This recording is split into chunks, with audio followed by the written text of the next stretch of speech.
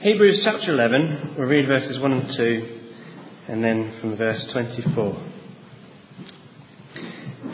Now faith is the substance of things hoped for, the evidence of things not seen. For by it the elders obtained a good testimony. Verse 24. By faith Moses, when he became of age, refused to be called the son of Pharaoh's daughter, choosing rather to suffer affliction with the people of God than to enjoy the passing pleasures of sin, esteeming the reproach of Christ greater riches than the treasures in Egypt, for he looked to the reward. The Power to Say No is our title for this morning. Little Jimmy was very excited at school because the school nativity play was on and he was really hoping for a major part. And, he went for the role of Joseph. But he wasn't very good at remembering his lines, and pretty soon they realised he couldn't handle that one. So they moved him down, and he had to go at the shepherds. Well, he still couldn't remember his lines.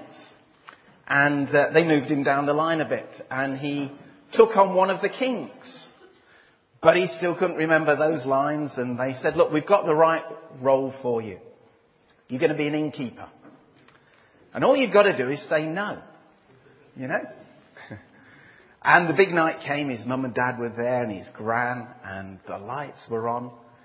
And it came to the time when the knock on the door, and he opened the door and he looked out, and he was a bit starstruck really. And you know what happened, because they said, have you got any room? And Jimmy, well, he forgot his lines. He said, sure, come on in. Yeah, so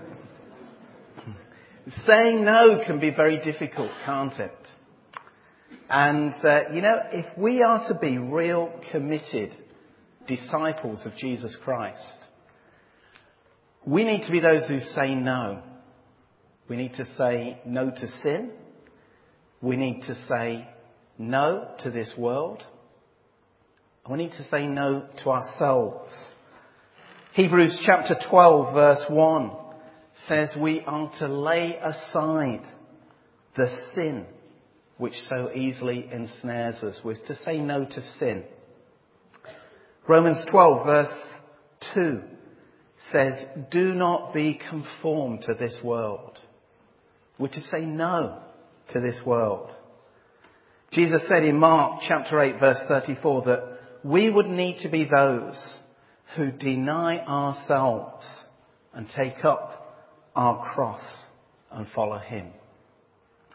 We need to say no to ourselves. And in many ways it is so much harder to say no than to say yes, isn't it?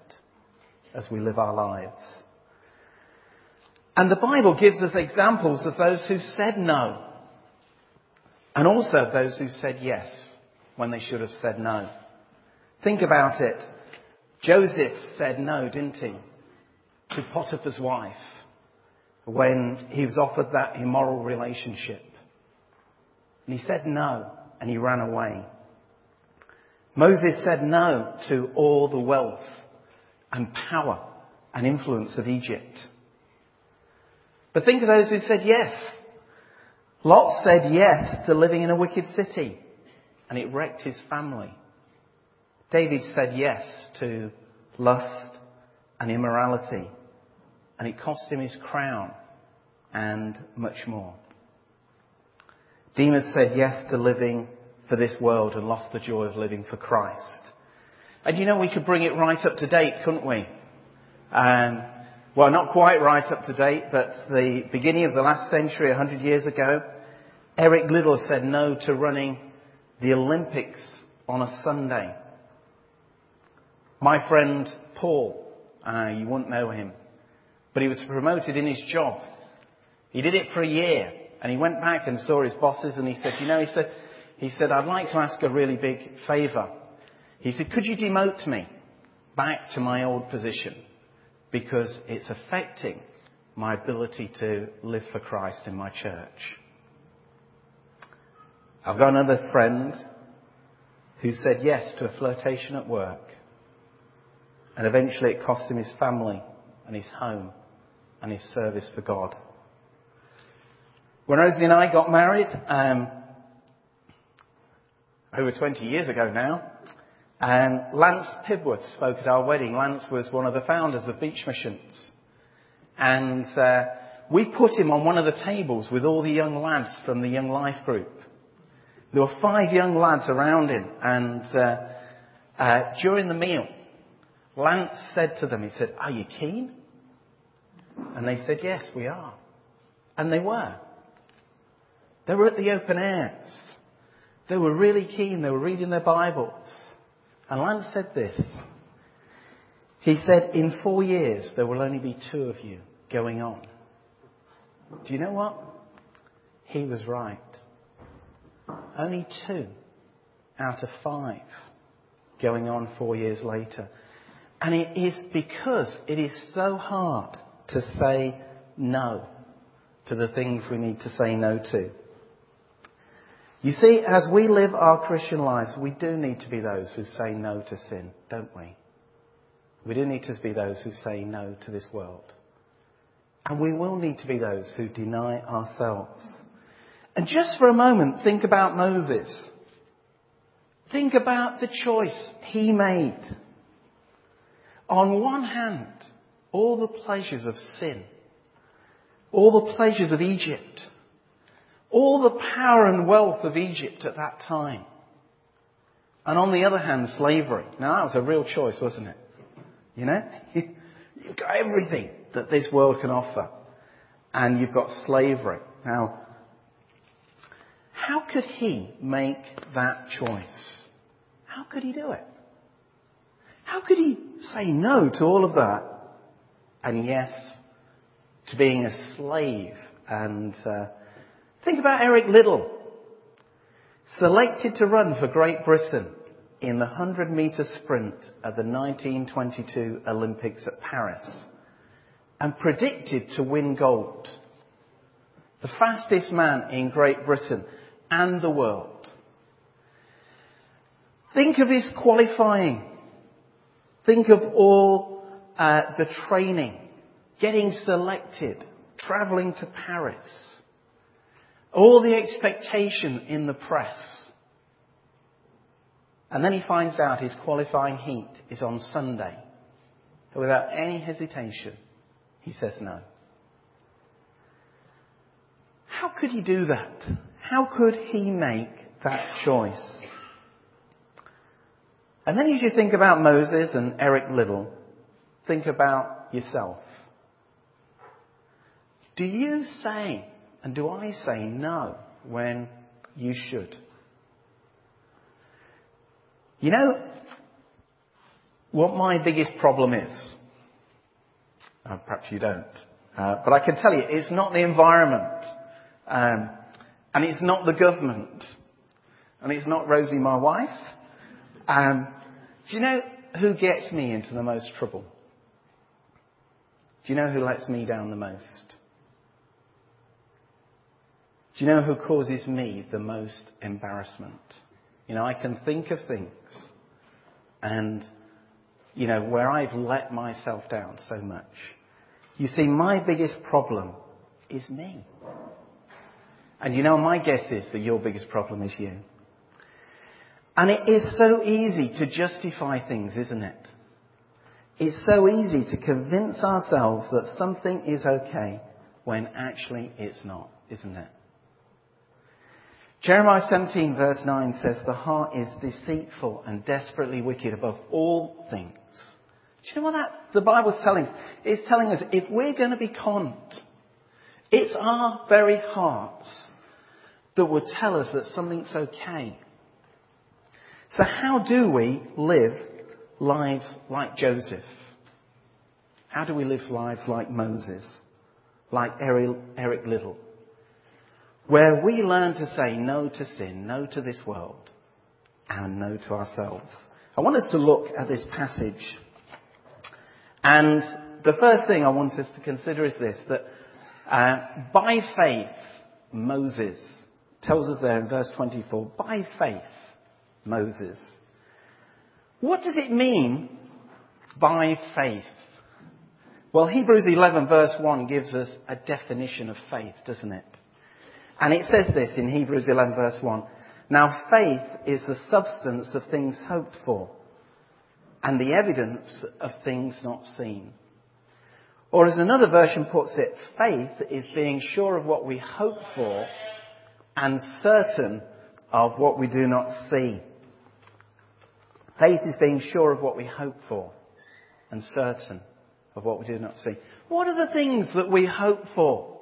Well, hoping is in the future, isn't it? And it says we're sure of what we're hoping for. And as Christians, the things that we hope for, well, Christ's return, the next event on God's calendar is Christ is coming back. And we are sure of that hope, aren't we?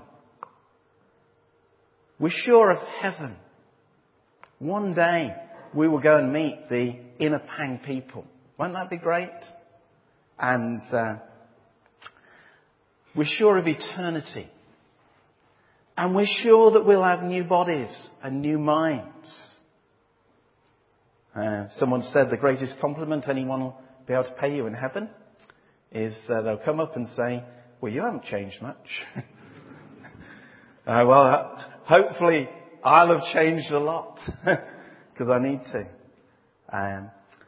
And as Christians, what are the things we're certain of that we cannot see? Well, we can't see God, but we're certain of Him. And we can't see Christ our Saviour, but we're certain that He died for us. And we can't see the Holy Spirit. And you know, if we are sure about Christ's return, and we're sure about heaven, and we're sure about eternity, and if we're certain that God is real and Christ is our Saviour, and the Holy Spirit is indwelling us, then we will live lives of faith, won't we? And that's what Hebrews 11 is all about. Hebrews 11 verse 1 tells us what faith is. And then the rest of the chapter gives us examples. Do you remember, I don't know whether, did anyone watch Blue Peter when they were young? Yeah. Does anyone remember Valerie Singleton, John Noakes, Peter Purvis, Jason the Cat? And I used to, as a child, I used to love it, you know. And I used to love John Noakes. John Noakes would say, you know, today we're going to build a nuclear power reactor and you're going to need 3 pipe cleaners and you're going to need a washing up squeezy bottle and then they'd get all this stuff together and they'd do this and then they'd say those famous words, wouldn't they? And they'd kind of reach off screen and they'd say, and here's one we made earlier. And in a sense, that's what Hebrews 11 is about. It says this is what faith is. And here's one we made earlier. Here's Enoch. And here's Abel. And here's Abraham. And here's Noah. And here's Moses. And because Moses had faith, he could live a different life. He could say no. Because he was sure. Because he was certain. And faith is not believing in spite of the evidence, but obeying in spite of the consequences. That's what faith is. Well, by faith, Moses. Secondly, when he became of age. Isn't that an interesting phrase? There comes an age where we have to, before God, make our own choices. Moses reached an age where he had to stand before God on his own conscience. Not on his parents, not on his family, not on his upbringing. But he reached that age where he stood before God. When he became of age, he had to make a choice.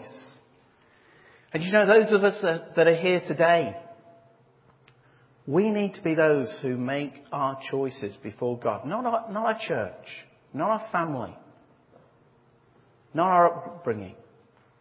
But we stand before the Lord. And Moses reached that point, didn't he?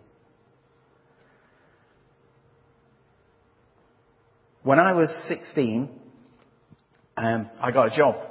And it was 15 miles away. And I had to get a little moped. And I got this moped and I took it home. It cost £50.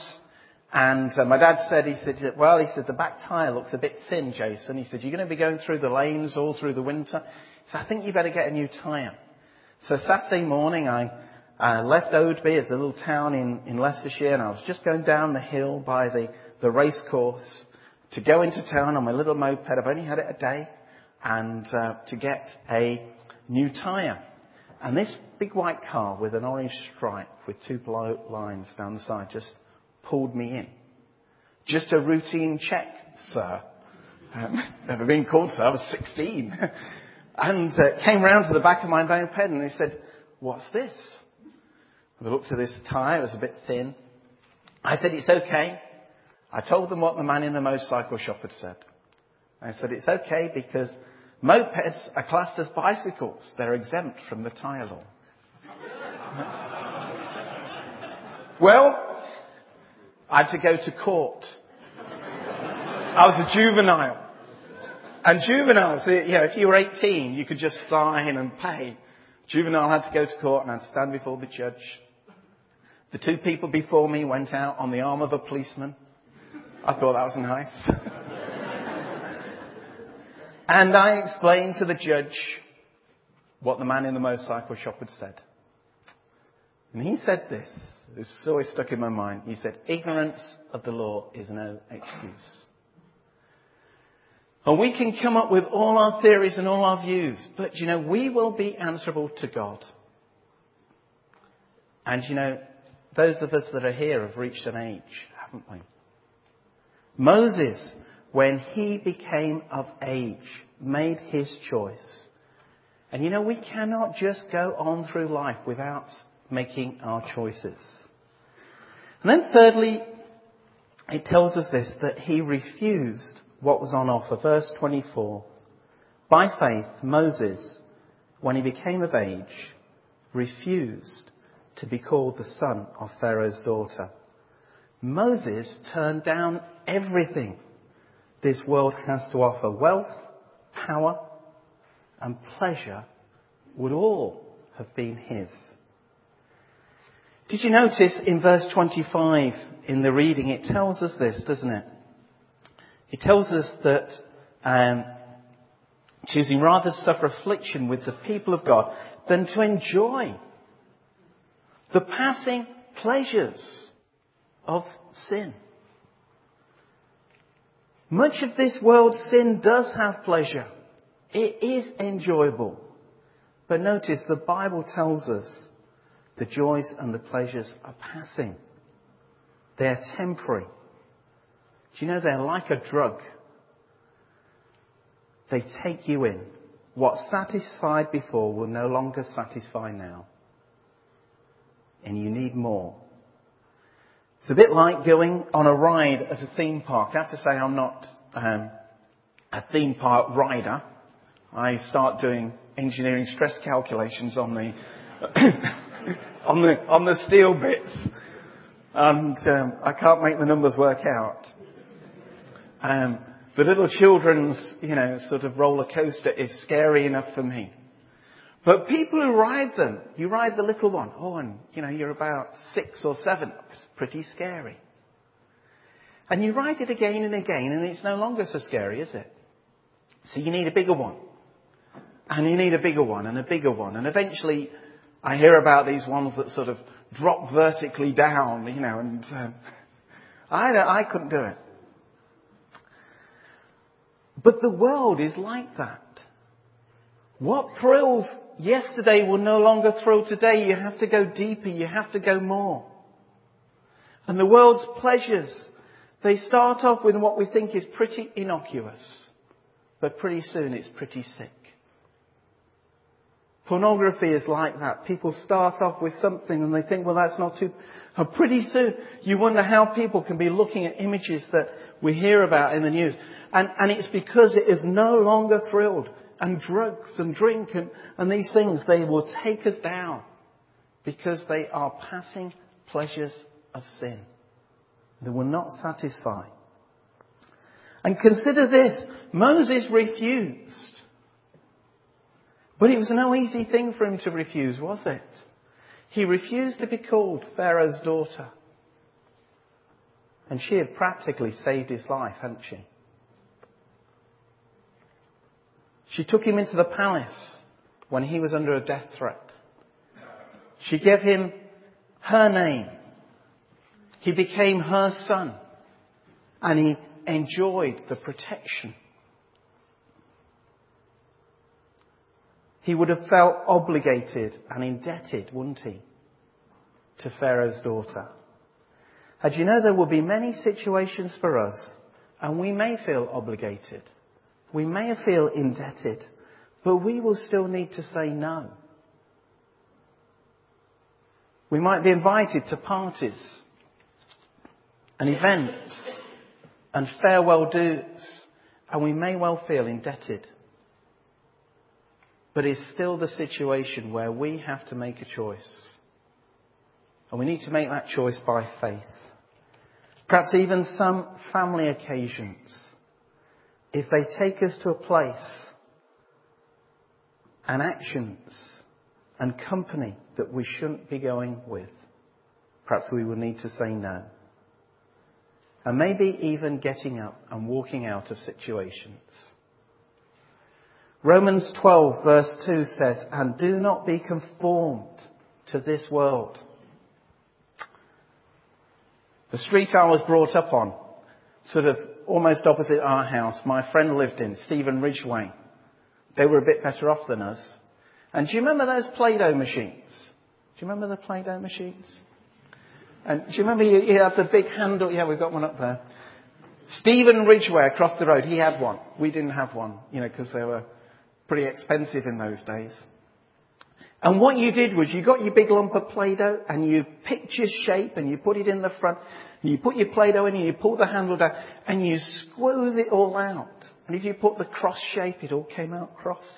If you put the star shape, it all came out star shaped. Do you remember those? Anyone had one? Oh, well done. Stephen Ridgway, I'd be proud of you. Do you know that is what the world is trying to do to us? It's trying to take us and squeeze us into its shape. Do not be conformed. The world is trying to conform us to its thinking, its shape, its actions. And Moses said no. And we need to say no, don't we? Maybe there's some areas where you've been saying yes. And actually you need to say no. The great tragedy is that Christians, you and me, allow ourselves to be entertained by the things that took Jesus to the cross. Isn't that a tragedy? Do you think the devil is laughing his socks off when we watch things and we read things and it's just entertainment for us? But Jesus went to the cross for those things. And we reach a point where we even wink at sin. We kind of say, well, I know it's not right, but it's not too bad. I talked to somebody, a Christian friend who was a Christian leader, and a particular film had come out. And in that film there was a shot of nudity. I haven't seen the film. And there's immorality in it. And there's blasphemy. And I talked with this Christian leader whose young people from his church had been there and he'd taken them. And I said, how can you do that? And he said, well, it's such a good film. It's just spoilt by a few things. We allow ourselves to be entertained by the things that took Jesus to the cross. What a tragedy. We need to be those who say no, don't we? We minimise it and we lose our view of sin. Are we winking at sin? Are we tolerating it? And sometimes we try not to think too hard about it. This last week I had to go into America for my work, and I was travelling with some other people that weren't Christians, and they said, we'll just go out for lunch. And all of a sudden I realised we're turning into a restaurant called TGI Fridays. And I just said, could I just confirm? I said, I believe that name stands for a blasphemous phrase. And he said, well, yes, it does. I said, well, could we go somewhere else? They take a blasphemous phrase and use it to promote their business. It is hard to refuse. I found it really hard to say, can we stop the car? Can we go somewhere else? But are we willing to choose and say no? Moses refused what was on offer. And then fourthly, he chose the hard way. It tells us, doesn't it, that Moses chose rather to suffer affliction, verse 25, with the people of God. He chose to suffer, esteeming the reproach of Christ greater riches than the treasures of Egypt. He basically said this. He looked at all the riches of Egypt and he said, even if I suffer for Christ, that is more than that. I wonder how much we want to know a life of blessing. How much would we be willing to go through for a life of blessing? Sometimes we say, oh, wouldn't it be great if I had a life that was so fruitful for the Lord Jesus Christ? When you read the story of Corrie ten Boom and her sister and her dad took in Jews. They weren't Jewish themselves in Holland, and eventually they were caught. And they were sent to Ravensbrück concentration camp. But it was in that terrible place where night after night, hundreds and hundreds and hundreds of people gave their lives to the Lord Jesus Christ. As Betsy and her sister Corrie shared the words of life with people that were facing eternity. Would we be willing to say, oh Lord, if you wanted me to be fruitful, I'd be willing to choose the hard way. I'd be willing to take it for you. Moses chose the hard way because he viewed even to suffer for Christ was better than the things this world has to offer. And we can get so caught up chasing these things, can't we? Joshua, at the end of his life, he called all the people together. And he called them together and he said this, you need to choose this day whom you will serve. And when you think about it, the people he'd just called together were people who'd spent the last few years campaigning for God. And I think they could have easily said, look, who do you think you're talking to, Joshua? You're talking to us and we've just been battling for the last few years. We're for the Lord. But Joshua said this, you need to choose today whom you will serve. What you did last week and last year and, in the past, in a sense, is irrelevant. It doesn't matter what we've done in the past. We've served the Lord on beach missions and that is great. But today, we need to choose whom we will serve. Are we for God? Are we going to get up today and say, Lord, I'm making the choices for you?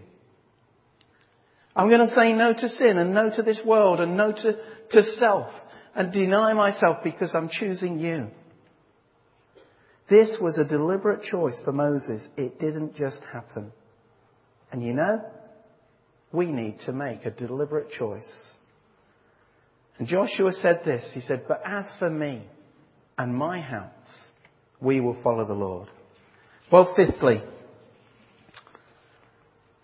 he focused on eternity. It says this, doesn't he? Right at the end of verse 26.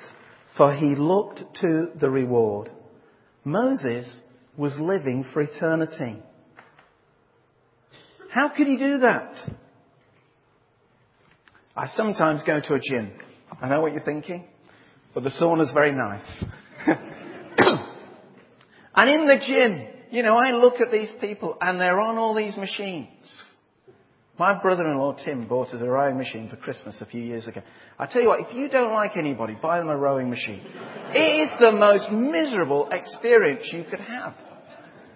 The only thing you can when you're on a rowing machine is think about the agony you're going through. It is miserable. I go down to the gym and I see people pounding away on these machines and I don't see anyone smiling. No one is happy. Why are they doing it? They're doing it because they're dreaming that they're going to have this wonderful body and look amazing and it's worth it. I just can't get there. Right? My dad is 85. He's worn out 2 rowing machines. He cycles 300 to 400 miles a week. And he's 85. This year, he's had a bit of a grunch in his knee. It's not 1 minute of his 25-mile race time. He's down at 1:07 instead of 1:06. He's pestering the doctor because, can you imagine this doctor's dealing with all these really sick people and this 85-year-old keeps coming in and saying, I'm going a minute slower on my 25-mile time. Can you do something about it? Right.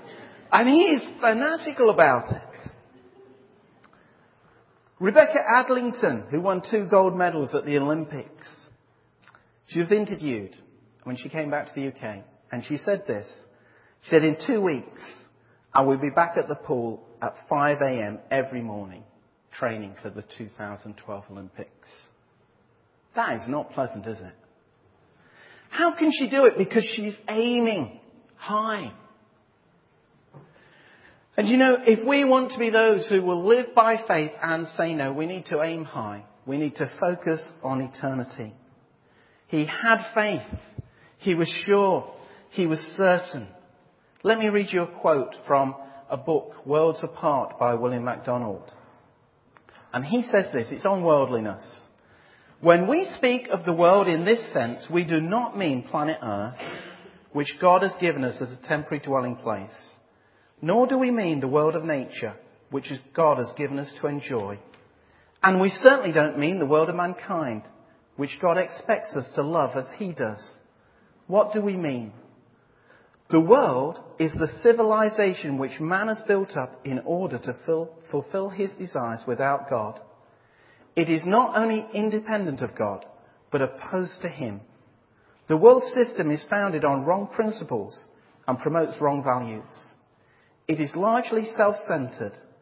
Wealth, power and sex are central in its culture. And listen to this. Worldliness is the love of passing things. It is anything that pulls a believer away from the Lord. A worldly person is one whose plans all end at the grave. Worldliness is life without heavenly calling, life without ideals, life without spiritual heights. A worldly person is one whose plans all end at the grave. Isn't that interesting? What are your plans? What are your dreams? Where does your mind go? By the way, do you have daydreams?